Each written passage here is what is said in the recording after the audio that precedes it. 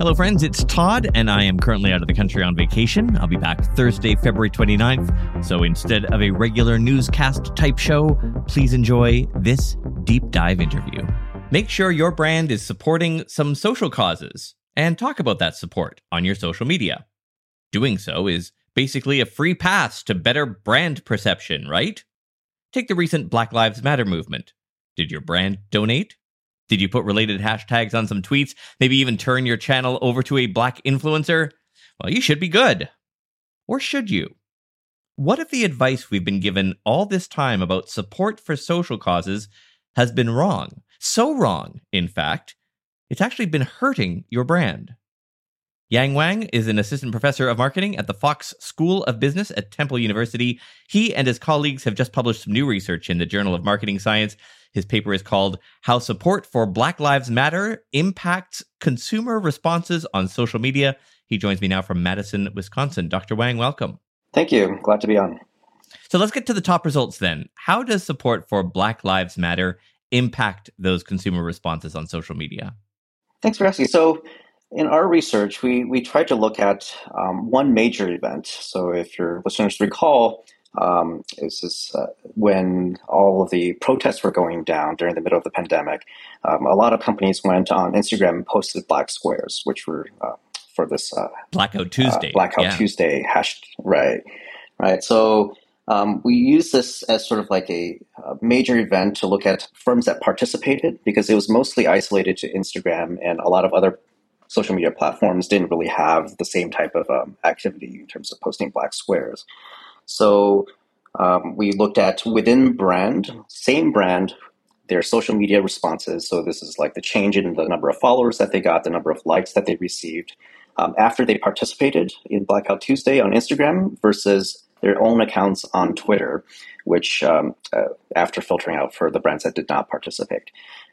So within this between brand comparison, what we showed is that the brand's Instagram accounts lost followers relative to their Twitter accounts. And this is, we think, pretty good causal evidence of participation effects negatively impacting how consumers are engaging with your brand.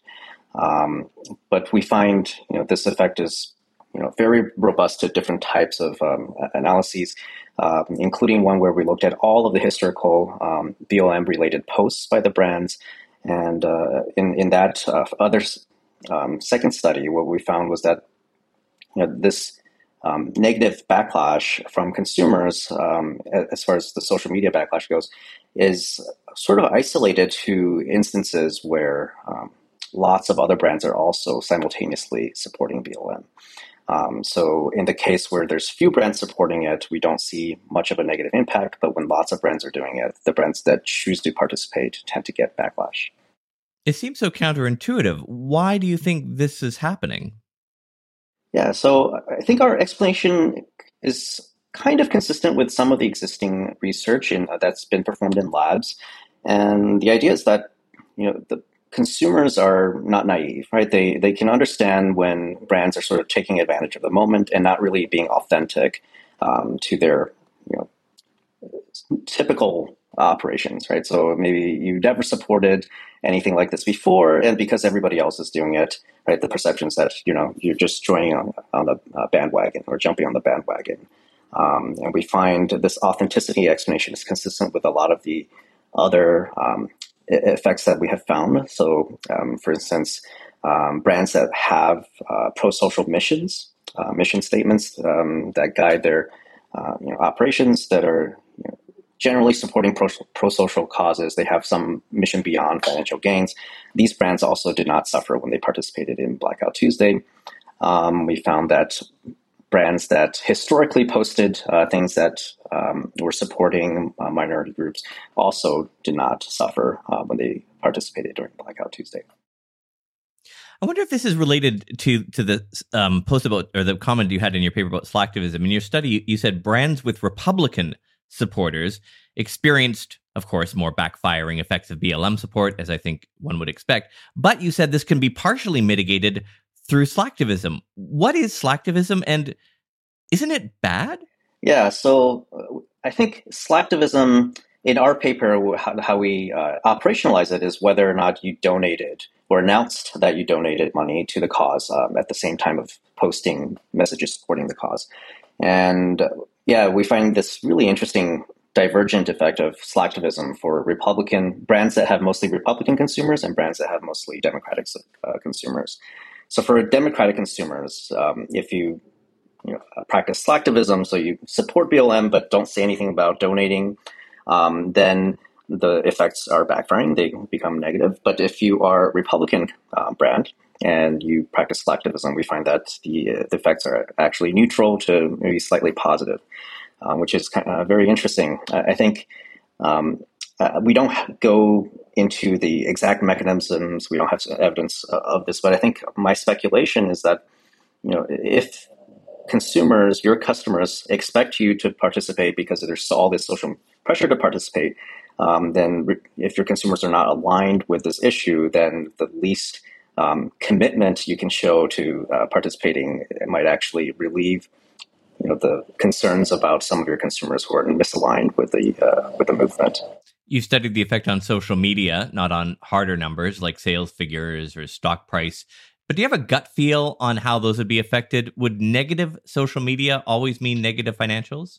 No, in fact, I think there's some good research by other groups that have come out recently on this Goya beans incident. I don't know if you're familiar with this, where I think the founder or the CEO of the Goya beans company basically went on air to support Trump on Twitter, and then they got a bunch of backlash, right, from liberal consumers who were like going on social media saying we're not going to buy your beans anymore. And what they found was that consumers, there was indeed this backlash on social media, but actually the opposite end of that was the conservative consumers were actually going out and buying more of these beans because of the they wanted to counter the narrative that's going on social media. So in fact, right, what they found was on average the sales effects was actually positive from that negative social media inducing event. Right, so you could have very different social media versus immediate financial consequences. But there's also a lot of literature that suggests that the social media impact on your long-term brand image is very important, right? And that could have set you up for long-term financial losses in terms of losing customers in the long run, or not being able to gain these customers who are opposed to your cause in the long run. So it's a complicated calculus for businesses. Right? It's sort of a balance between your current customers, what they want, and the backlash that you're going to get from the PR, and maybe how you want to position your brand in the long term. Is there any way to measure or forecast that before you decide on whether you're going to support and how you're going to support a social cause? Yeah. So, based on our research, if you are just looking at the immediate social media,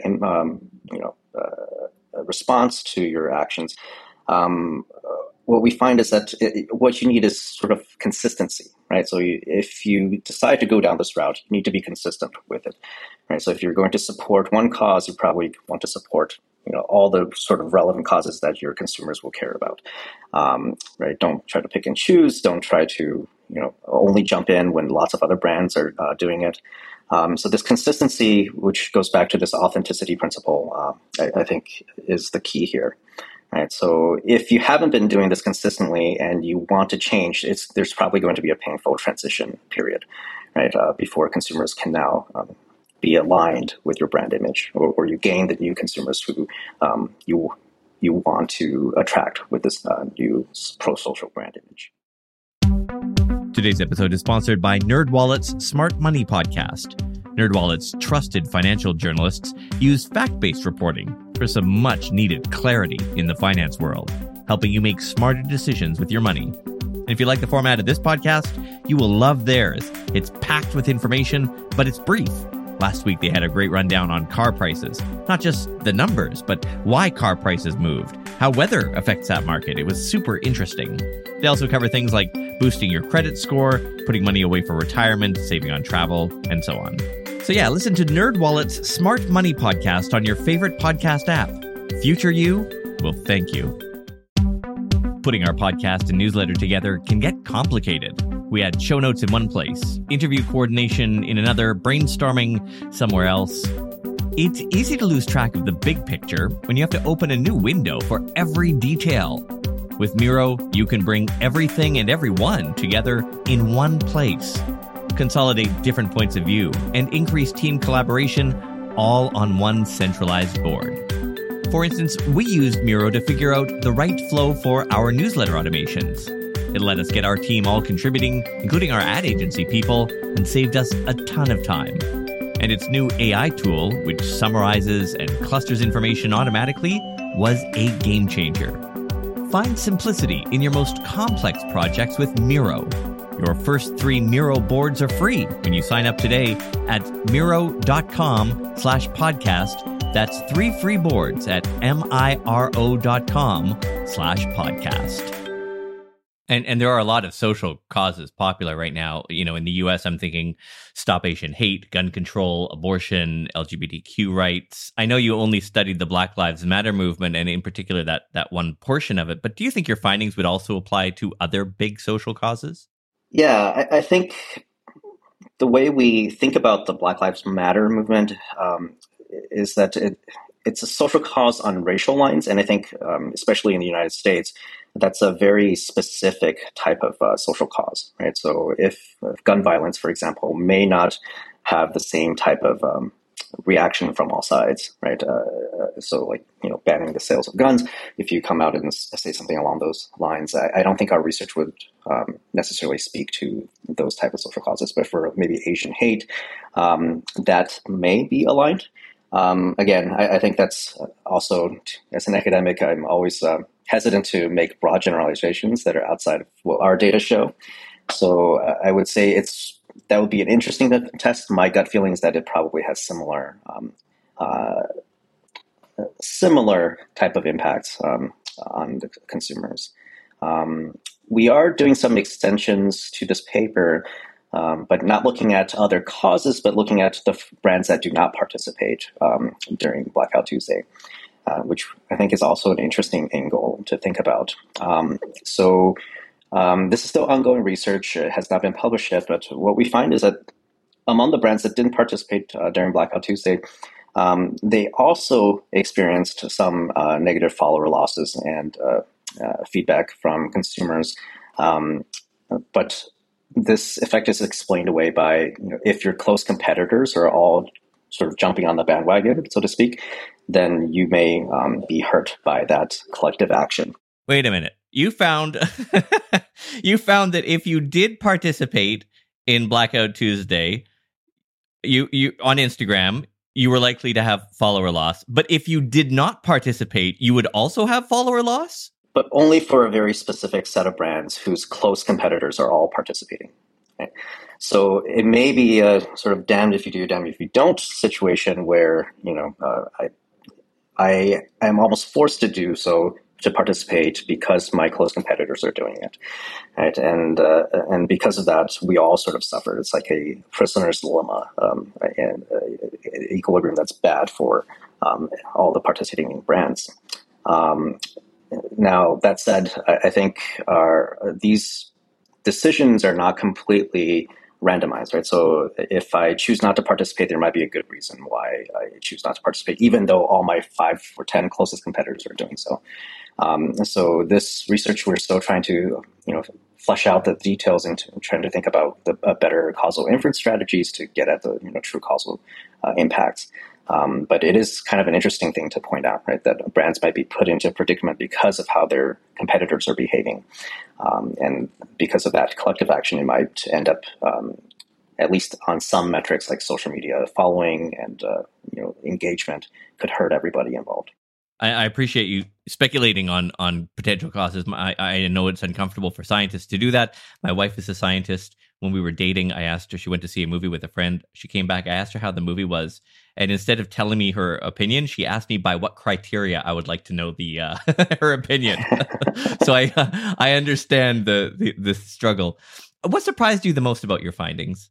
I was just surprised that, there was a negative impact at all. I think academics and I live in a large city in Philadelphia, right, and everyone around me is sort of leaning liberal, right? And it seemed like this was something that everyone just accepted, right? That brands should support this, everybody should support these causes.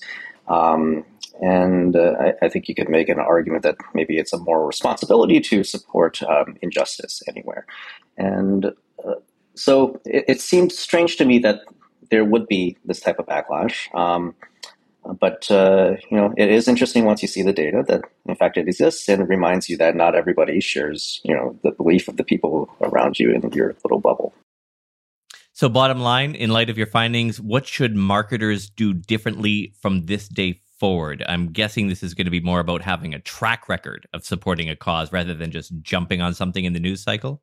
Yeah. So I think if you want to position your brand in that way, that we are pro-social, we support all of these racial justice causes, right? Then you really need to do it. It needs to be part of your brand's DNA. It can't just be when it's in the news, I jump in. Right? It has to be something that comes from an authentic place. I think this probably is very intuitive for the people who are supporting these causes. And I think the brands should, approach it that way as well. It's not sort of an opportunity to, gain customers. It's an opportunity to demonstrate what your core values are. You had co-authors on your paper. Who were they? Yeah, so our co-authors, Marco, who's also assistant professor at Temple, Marco Chin. We have Xueming Luo, who's a professor at Temple University. And we also have our PhD student, Eric. He was a second-year PhD student, so this is a very nice thing to get a publication so early in his career. Well, Dr. Wang, it's fascinating research. I'm delighted you were able to share it with us. Thank you for your time. Thank you for your time. This was great to be on.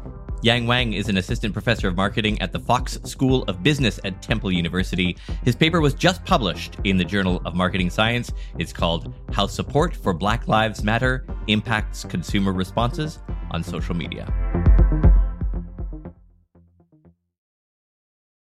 At Parker, our purpose is simple. We want to make the world a better place by working more efficiently, by using more sustainable practices, by developing better technologies. We keep moving forward. With each new idea, innovation, and partnership, we're one step closer to fulfilling our purpose every single day. To find out more, visit parker.com/purpose. Parker, engineering your success. Say goodbye to your credit card rewards. Greedy corporate mega stores, led by Walmart and Target, are pushing for a law in Congress to take away your hard-earned cash back and travel points to line their pockets. The Durbin-Marshall credit card bill would enact harmful credit card routing mandates that would end credit card rewards as we know it. If you love your credit card rewards, tell your lawmakers, hands off my rewards. Tell them to oppose the Durbin-Marshall credit card bill.